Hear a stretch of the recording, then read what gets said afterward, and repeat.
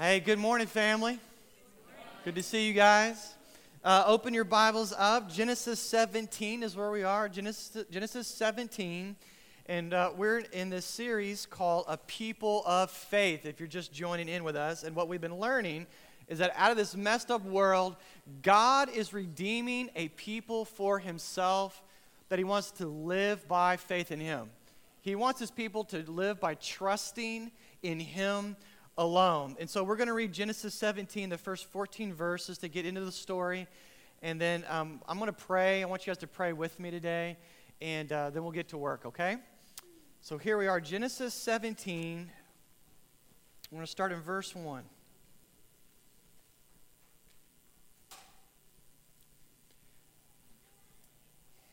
When Abram was 99 years old, the Lord appeared to Abram and said to him, I am God Almighty. Walk before me and be blameless, that I might make a covenant between me and you and may multiply you greatly. Then Abram fell on his face, and God said to him, Behold, my covenant is with you, and you shall be the father of a multitude of nations. No longer shall your name be called Abram, but your name shall be Abraham.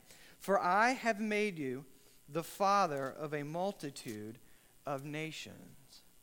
And I will make you exceedingly fruitful, and I will make you into nations, and kings shall come from you. And I will establish my covenant between me and you and your offspring after you throughout their generations, for an everlasting covenant, to be God to you and to your offspring after you. And I will give to you and to your offspring after you the land of your sojournings, all the land of Canaan for an everlasting possession, and I will be their God. And God said to Abraham, As for you, you shall keep my covenant, you and your offspring after you throughout their generation. This is my covenant, which you shall keep between me and you and your offspring after you. Every male among you shall be circumcised. And you shall be circumcised in the flesh of your foreskins. And it shall be a sign of the covenant between me and you. He who is 8 days old among you shall be circumcised. Every male throughout your generations, whether born in your house or bought with your money from a foreigner who is not of your offspring, both he who is born in your house and he who is bought with your money shall surely be circumcised. So shall my covenant be in your flesh, an everlasting covenant. Any uncircumcised male who is not circumcised in the flesh of his foreskin shall be cut off from his people. He has broken my covenant. This is the word of the Lord. Amen, indeed. Let's pray. Heavenly Father, we thank you for your word today. You are a speaking God, and you have spoken before, and you are still speaking to us today. Spirit, lead me where my trust is without border. Let me walk upon the water wherever you would call me. Thank you, God, for what you're doing in this series, Lord. I believe that you are calling us to be a people of faith, and I believe you're calling Crossway as a church to be people that trust you. And I believe that you are answering prayers, but you want us to be ready for those answers. I believe, God, that you're taking us into a new place, a new chapter in our life, and that you're using this series to prepare us, to actually make us a people that are not afraid of where you're going to lead us, but a people that trust you and live by faith in God. So God, I pray that you'd help us hear this message today, not just as individuals, but just as a people, as a whole church, and that we would be willing to go where you want us to go and do what you want us to do, and trust you, Lord. Would you do that now? Would you do that in us this week? We love you, and we thank you for all the prayers that you've already answered and that you are answering even now. We're so thankful. Lord, help me speak today. I need your help. Help me speak with power, with honesty, and love. That'd be helpful. In Jesus' good name, we love you so much, God. Amen. Well, today we are coming to the aftermath of Abram's failure to live by faith in God. That's what we talked about last week if you've been in the series with us. He failed to trust God, and this is the aftermath of that. He is experiencing the spiritual equivalent of a hangover, okay? That's where we are today. For those of you who are super holy Christians and have no idea what I am talking about, a hangover is the painful consequences that lingers in your body after you consume too much alcohol. Interestingly enough, you can get the same effect from a deep-sea fishing trip. But what my point is that a hangover is when you realize that what you thought was a good idea was really a major lapse of reason. And you feel so awful afterwards you wish you were dead. I'm talking about a hangover, not a fishing trip. Now, that was a good trip. Here's what I'm saying. We may not know what that physically feels like, okay, to have a hangover.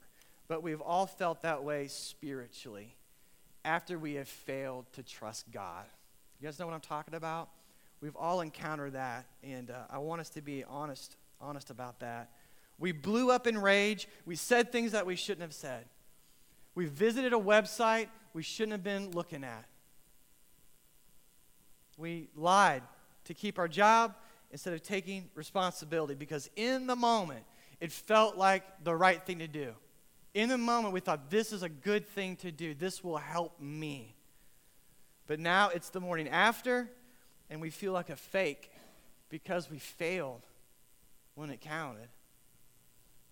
In our failure, our faith in God's promises can feel lifeless, like it's dead. Our faith can feel seemingly worthless, seemingly pointless to hold on to after what we did, after what we said or thought. In those moments, brothers and sisters, it's in those moments of spiritual hangover that we need God to revive our faith in His covenant, since only God can do such a thing. Are you guys hearing me? I want to say that again. That's really important for you guys to hear.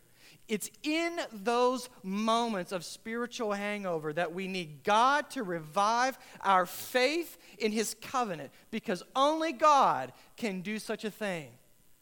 And that's what I want to talk about today. If you don't hear anything I say, that is what you need to hear this morning. What we find in Genesis 17 is that God revives our faith through renaming, reconfirming, and rebranding. And we're going to step through each one of those this morning. First of all, God revives our faith by renaming us. He revives our faith in Him by renaming us. It's been 13 years since Abraham failed to keep his covenant with God. It starts out he was 99 years old, right? 13 years, think about that.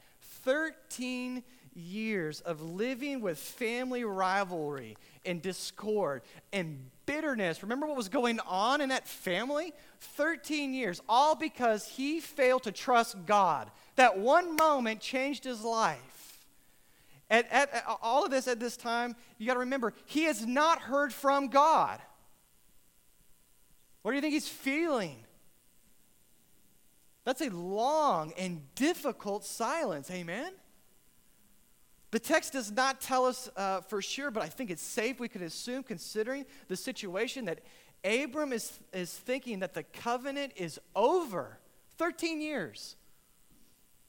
This is not just the morning after.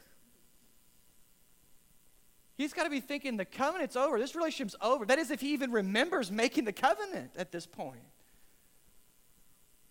His faith in God is stretched thin to the point of breaking. It was 13 years ago that Almighty God declared His faith as righteousness. Remember that?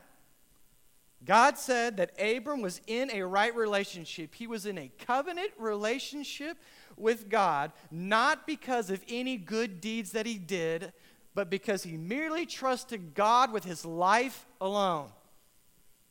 And no sooner had God declared that Abram was saved by trusting Him than Abram has a major lapse of trusting in God. The only thing that brought him into a saving relationship with God had weakened.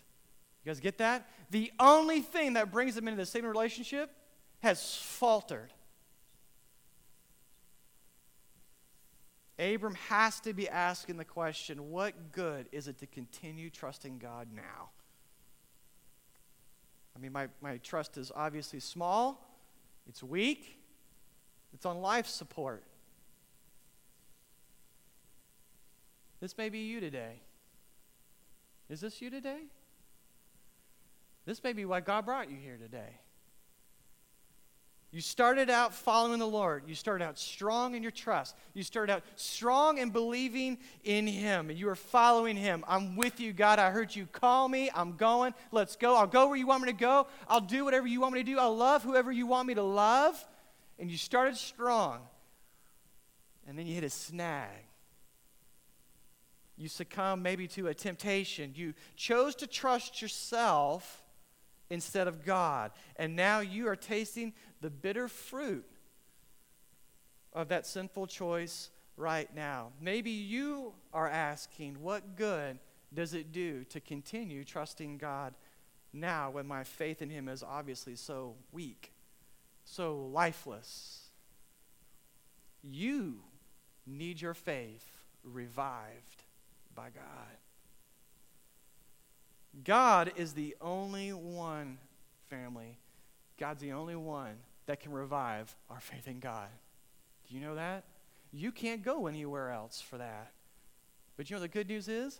Our God is a God who wants to revive your faith and my faith in Him when we falter. He wants to do that. He is willing. Look at what He does for Abram. Let's go back to verses 4 through 5. God says, behold, my covenant is with you, and you shall be the father of a multitude of nations. No longer shall your name be called Abram, but your name shall be called Abraham.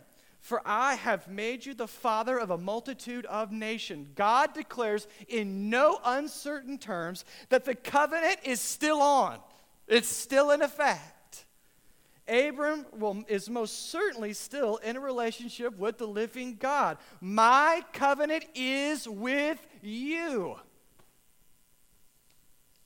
And to drive the point home, God renames Abram, which means exalted father, by the way, to the name Abraham, which means father of multitudes. The man who has one son. And barely that.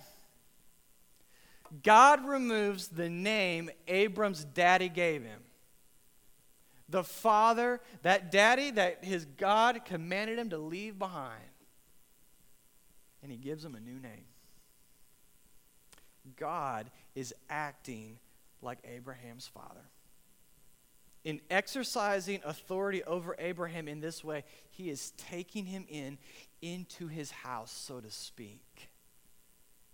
God is putting His name, His mark on Abraham to let him know, and everyone else that's going to address him later in life know, that he belongs to God, and he's going to be the father of all of God's people. Here's your glass of water, father of a multitude. Nice to meet you, father of a multitude. That's what that name means. Every single time someone says his name, that's what he's getting reminded of. Every day. Day after day. Abraham fails to trust God, and God's response is, you are mine, and I am yours.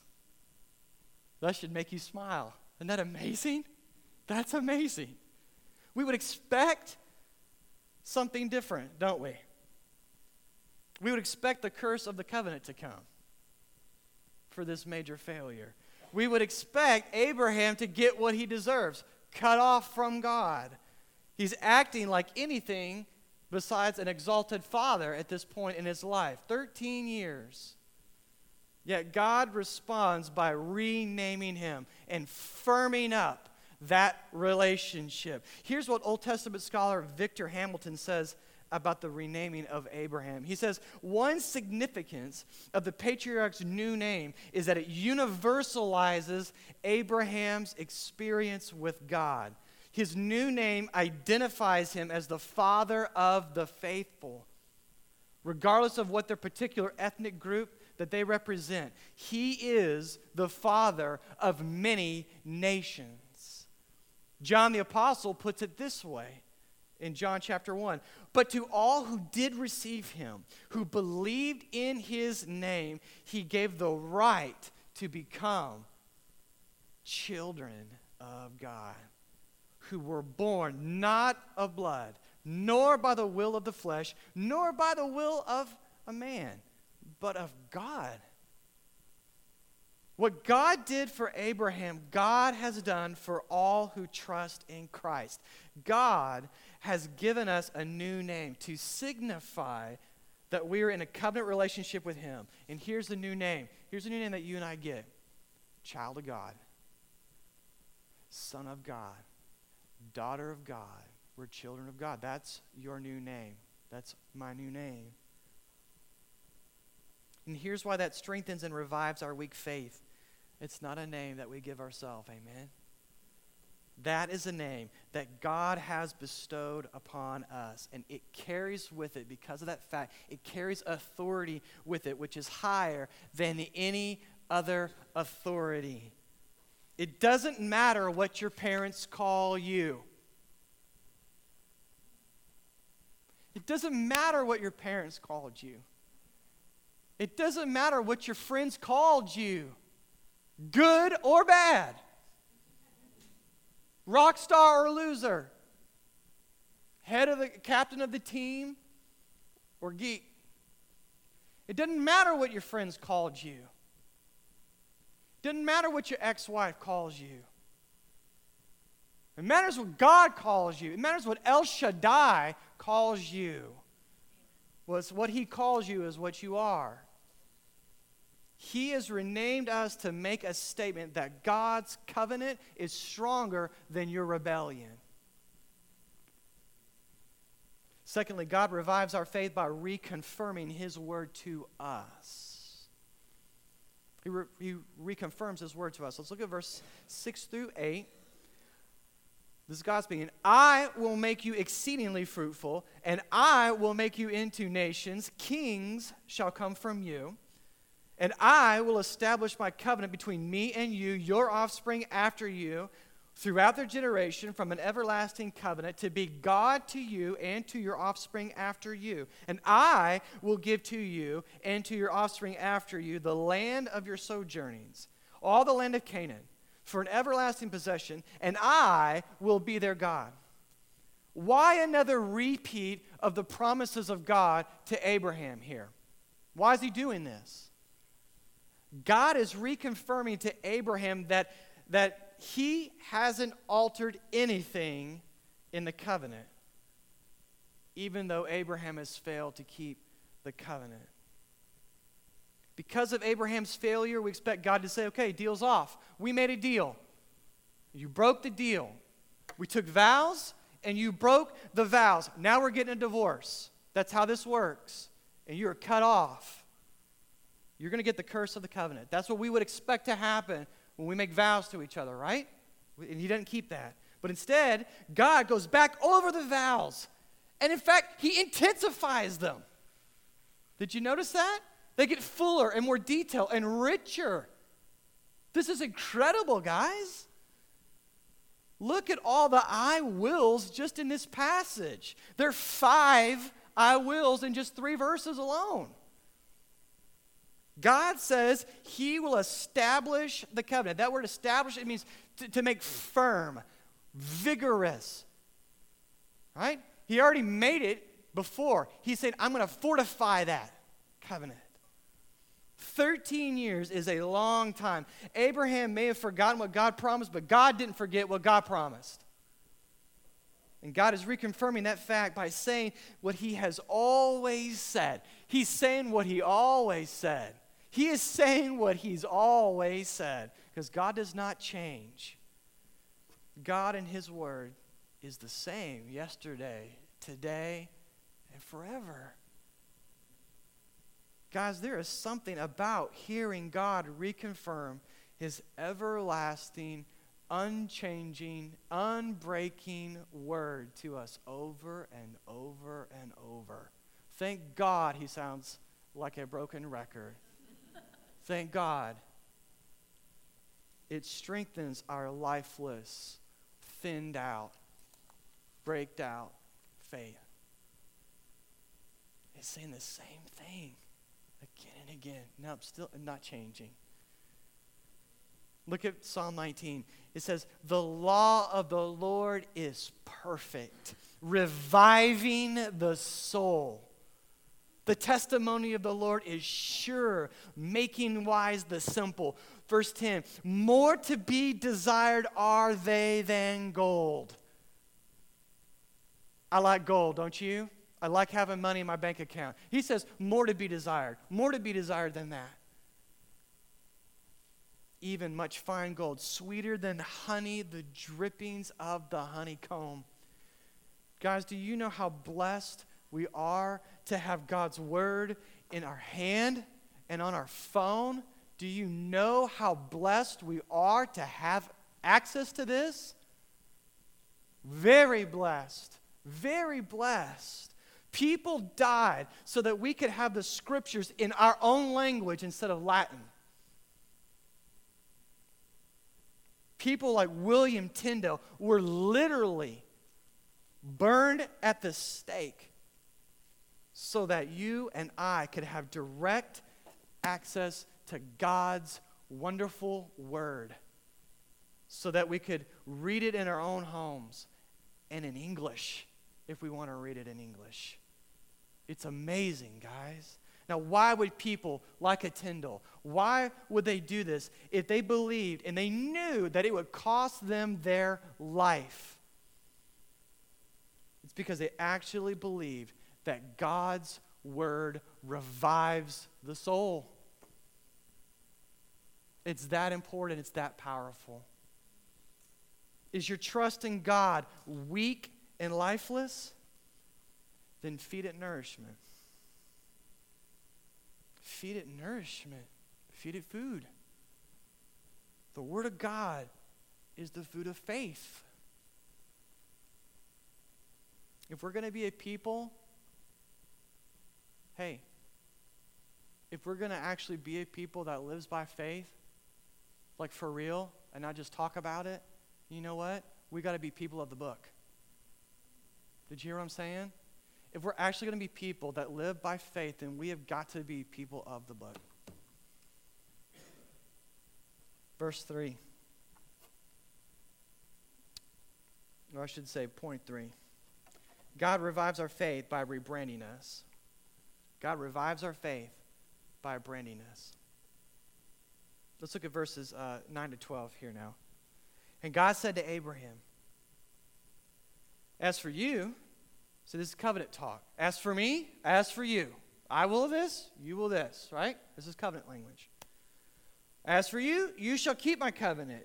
You and your offspring after you, throughout their generation, this is my covenant, which you shall keep between me and you and your offspring after you. Every male among you shall be circumcised. You shall be circumcised in the flesh of your foreskins, and it shall be a sign of the covenant between me and you. He who is 8 days old among you shall be circumcised. Every male throughout your generations, whether born in your house or bought with your money from any foreigner who is not of your offspring. Now, God tells Abraham to be circumcised and to circumcise all the males that are in his household. This is to be a sign of the covenant relationship that he and God are in together. And by the way, God's commanding him to do something that will bless him. Did you notice that? Have you ever noticed when you're reading through Genesis, this could be a good study to do. God's commandments, especially in Genesis, God's commandments sound a lot like blessings. And God's blessings sound an awful lot like commandments. Just, that's for later. But think about that. Here's what's very interesting about God's command to be circumcised. It wasn't something that was unique to the Hebrews. Did you know that? It wasn't. Many nations, including many of Israel's neighbors, they did this. Egypt was one of them. I think the Philistines was one of the notable exceptions of this. You know, David, he says about this uncircumcised Philistine. But many of their neighbors in Canaan did this. It wasn't unique. They did it differently, though. They did it as a sign for entering into manhood, or they might do it for a sign of entering into marriage. Not only that, but God intentionally opens up this sign to all ethnic groups in verse 12. This is for all males that are in the house of Abraham. So circumcision wasn't a sign of ethnicity, and it wasn't a sign of nationality. The Abraham, he's a nomad. It's not a nation, right? So what was this? If it's not a sign of ethnicity, it's not a sign of nationality, what is it a sign of? It's a spiritual sign. God took something that other nations did and he rebranded it for his meaning, for his purposes. I want to take what the world does, and I'm going to confiscate that. Kind of like the rainbow in the sky. There are all kinds of rainbows, right? He says, but I'm going to say that's a sign for you now. Right? Circumcision became a sign that someone was already in a covenant relationship with God by faith, just like Abraham. Check this out. Romans 4 helps us understand this. Verse 3, this is great. Paul says this, for what does Scripture say? Abram believed God, and it was counted to him righteousness. That's Genesis 15. Drop down to verse 9. Is this blessing only for the circumcised, or also for the uncircumcised? For we say that faith was counted to Abraham as righteousness. How then was it counted to him? Was it before or after he had been circumcised? It was not after, but before he was circumcised. He received the sign of circumcision as a seal of the righteousness that he had already had by faith while he was still uncircumcised. The purpose was to make him the father of all who believe without being circumcised, so that righteousness would be counted to them as well, and to make him the father of the circumcised, who are not merely circumcised, but also walk in the footsteps of the faith that our father Abraham had before he was circumcised. So here, that was a lot of circumcised, I know. So let me break this down, all right? So the guys are getting nervous, I know. Let me just explain this a little bit, all right? God put his mark, his brand, if you will, all right, on Abraham and opened it up to all in his household, regardless of their ethnicity. God is a very inclusive God. Why did he do this? It says here it was to remind him in a way that he could not miss every day of his life that he belonged to God. He belonged to God. Circumcision symbolized two interrelated meanings. It's a sign and a seal. It even uses those words. It's a sign for a seal, okay? It's a sign in his body that pointed Abraham and his descendants to remember God has sworn an oath to him, right? The cutting of the circumcision was a miniature version of the cutting of that covenant ceremony in Genesis 15. Remember, he literally cut a covenant with him? This is like a miniature version of that with him. Secondly, it was a seal. It was God's brand. It was God's mark on him and his descendants made in such a way that he couldn't miss it every day of his life. He really was counted in a right relationship with God, regardless of how he felt that day. Just didn't matter how holy he felt. And that's to remind him. Just because he didn't have perfect faith in God doesn't mean he didn't have true faith in God. That's really important to remember, for all of us to remember that. Every day he's reminded, oh yeah, I belong to God. That's my identity. I forgot that yesterday. I'm reminded today. I belong to God. Why did God do this for him? To revive his weak faith. To fortify and strengthen his trust in God. But Romans tells us that it wasn't just for him, but it was to strengthen our faith, our trust in God as well. How merciful is God that he would do this? we need to have our faith strengthened from time to time just by the fact that we're human. We get tired. We forget.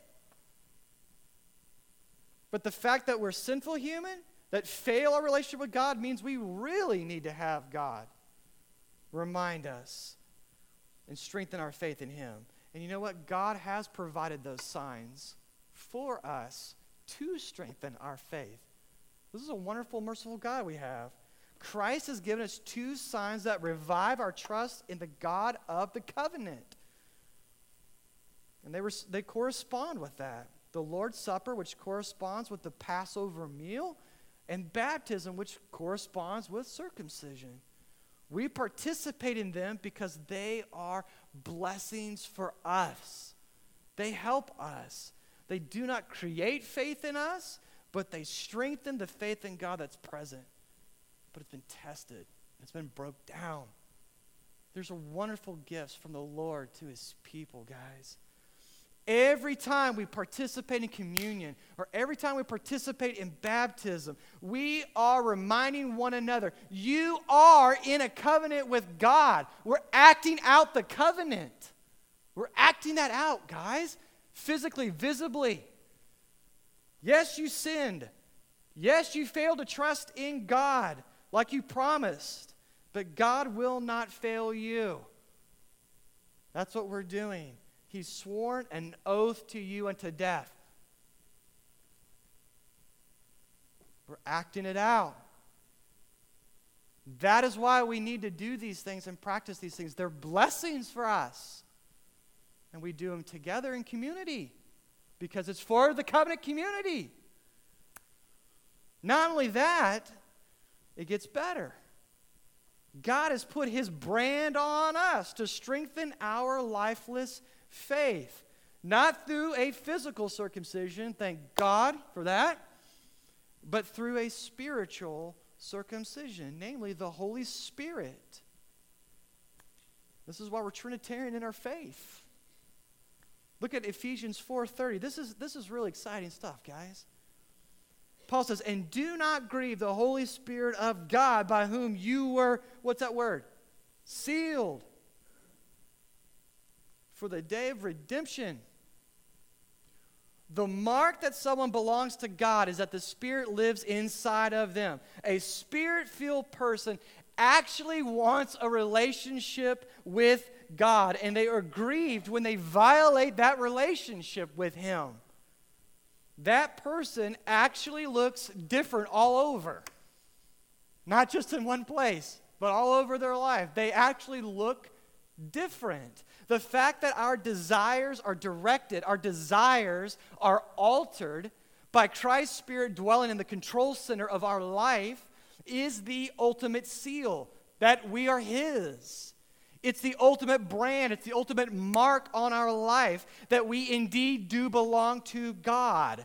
It's not natural to want to please God, right?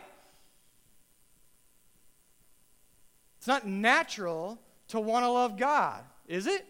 It's supernatural. Something happened to change us to want to have those desires. It's supernatural. That's being filled with the Spirit. To put it in negatively, the fact that we are grieved to our very core when we don't live in step with Christ's Spirit is also the mark that we actually are in a covenant relationship with him. It's the brand, it's the seal that God has put on us so that we can know that we are indeed his. We're actually in a relationship with him. People who are not in the covenant relationship with God, they aren't bothered with their sin. Do you know that? Like they don't have temptation, they just do. They just do what they want. Right? I think I'll do that, I'll go do it. There is no temptation.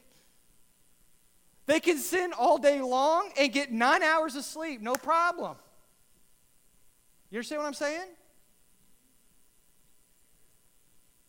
But when we are grieved over the fact that we're not living in covenant relationship with Christ, not that we got caught for breaking it. That's what non-believers do. I got caught, I'm going to jail. They're sorry about going to jail. They're not sorry about breaking the law. Because the law is getting in their way of having a good time. And you used to be that person. I used to be that person, right? So we're not talking about that kind of repentance, okay? The fact that you're grieved to the heart, that you were not living in step with this relationship with Christ, not that you got caught, but that you actually wanted to step out. You actually wanted to violate that relationship, and you thought it'd be fun doing it. You wanted to do it. That's what grieves you? That's actually a sign that you're in the covenant with Christ. It's a sign that you're actually truly His. Because otherwise, you just go to sleep and get a great night's sleep. Through the Holy Spirit, we are assured that we indeed belong to God, whether we experience the Spirit negatively or positively. This brand, this mark of the Holy Spirit is something we experience every day of our life. Why? So that we couldn't miss it. Every time you make a decision. Isn't God awesome? Isn't this a great God we have? And the Spirit is a sign given by God to revive our faith in God.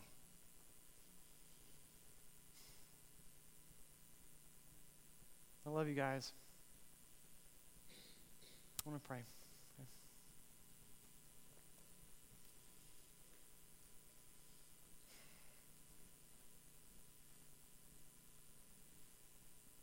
God, revive faith today. Revive our trust today. I pray, God, that you would help us first and foremost. Help us be a people. Help us be a church where it is safe to say, you know what, I don't trust God. I don't want to go there. I see where He's taking me, and I'm scared. Or I just don't like it, and it's because I don't trust God.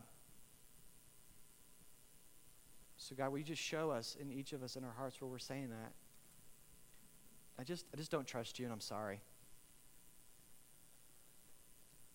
And God, I pray that for those of us that we have failed to trust God, we did have that lapse.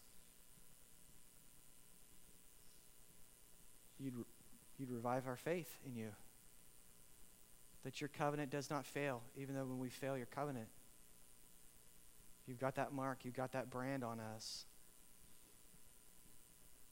God, remind us through the signs that you have given us. As we participate, we act out that covenant, that it would increase our trust in you and through the Holy Spirit every day. Help us be a church that lives by trusting the Lord and submitting ourselves to the Lord and putting our hands up and saying, I give up. Take me out to the deep waters, God. Take me out to those places I hadn't been before. We hadn't been there before. Take me to those places where, yeah, maybe I've been there before and it didn't go so well. I don't trust you. But you would change us and say, I'm going to trust you this time. Because you're a God who keeps covenant. You are El Shaddai. So Lord, just continue doing your deep work. Thank you for continuing to answer our prayers. We love you. We love you. In Jesus' name we pray. Amen.